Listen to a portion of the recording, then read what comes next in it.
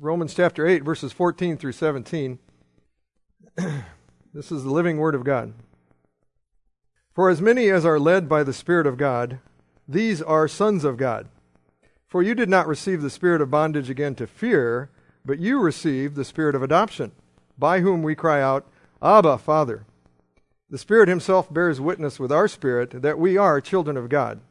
And if children, then heirs, heirs of God and joint heirs with Christ, if indeed we suffer with him, that we may also be glorified together. Let's pray.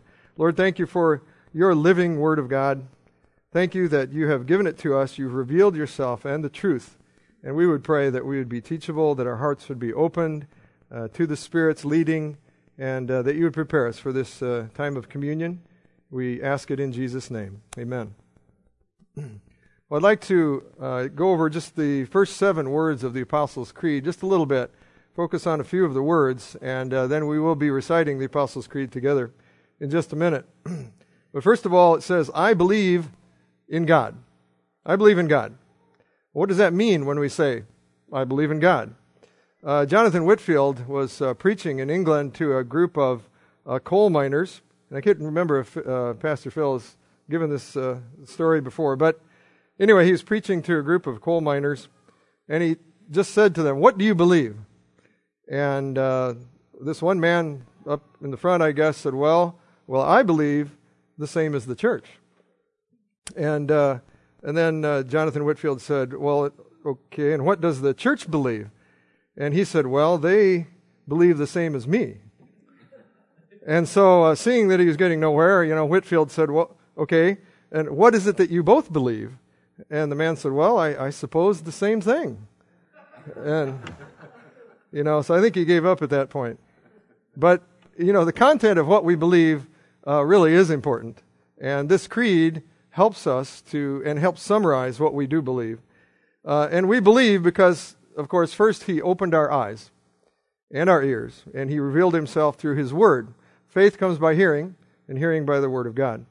And unless he does open our eyes, and unless he opens our ears, we remain spiritually dead and blind and deaf. And the faith to be able to believe in the Lord is a gift from God, to be received and to be declared. And we're going to declare it corporately and individually today. And we are declaring that we believe what God has revealed about himself. That's what we're saying. This is not our opinion this morning. What we know by faith is because of his direct revelation to us in his word and through the work of the Holy Spirit in our hearts.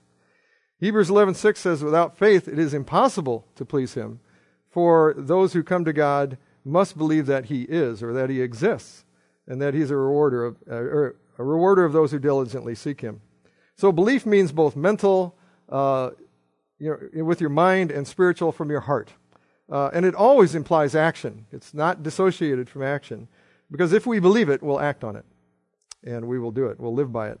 So, we are declaring this morning in the Apostles' Creed that we believe in God and in his revelation of himself in his word. At the same time, we're saying those two things. And in this communion, we are actively showing that we believe that our God exists. And then secondly, it says we believe in God the Father. We believe in God the Father. And in the passage that we read in Romans 8, we saw that we are sons and daughters by adoption into his family. In Ephesians 1, it says that he predestined us to adoption as sons by Jesus Christ to himself, according to the good pleasure of his will. It's the good pleasure of his will that we are adopted. We are his children. And God is our Father, and we are his children through Jesus Christ. He is our provider, and he is our protector, as fathers are called to be. And as our Father in heaven, he created us, he made us in his image, and we are able to relate to him because of that.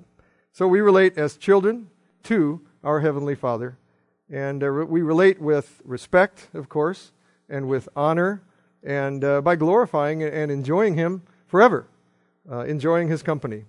So we say he is immanent. He is present with us, and he is very near to us. Psalm 145 says, the Lord is near to all who call upon him, to all who call upon him in truth. So when we say we believe in God the Father, we are declaring that God is our heavenly and our eternal Father. And we are his children by faith in Jesus Christ. And in this communion, we are also saying that we are united with him and we want to relate with him. We want to have a relationship with him. And then thirdly, he is our almighty Father. And now this is a little harder to relate to. He's almighty and we are not. So we say he is transcendent and incomprehensible, and yet we know still that he is our Father and he is near to us. So when we declare that we believe in God the Father Almighty, we are declaring that our God is not limited in any way, that he has all power and all authority, and he is absolutely sovereign. And in this communion, we are reminded that he showed his power very clearly in sending his Son, who bore our sin, and in his life and in his death and in his resurrection, we see the power of God, the almighty power of God. So, and if we truly believe that God is our Father and he is almighty, it shouldn't it, impact how we act, certainly, but I think how we pray and how we relate with him. If we will pray believing and acting on the fact that God is almighty, that he can do and he will do all that he desires. And so we can come to him and ask our Father anything, really, boldly, those things which are impossible for us. In Matthew 7, it says, "If you then, being evil, know how to give good gifts to your children, how much more will your Father who is in heaven give good things to those who ask him?" Now, in a prayer written by John Newton, the second stanza of this, actually it's a song, he said, "Thou art coming to a king, large petitions with thee bring, for his grace and power are such, none can ever ask too much." This is the God that we are coming before, our Father, our Almighty Father. So as we say this creed together, and remember in the Lord's Supper, we are doing so because we believe that the Almighty God is our Father. So, would you say with me the Apostles' Creed?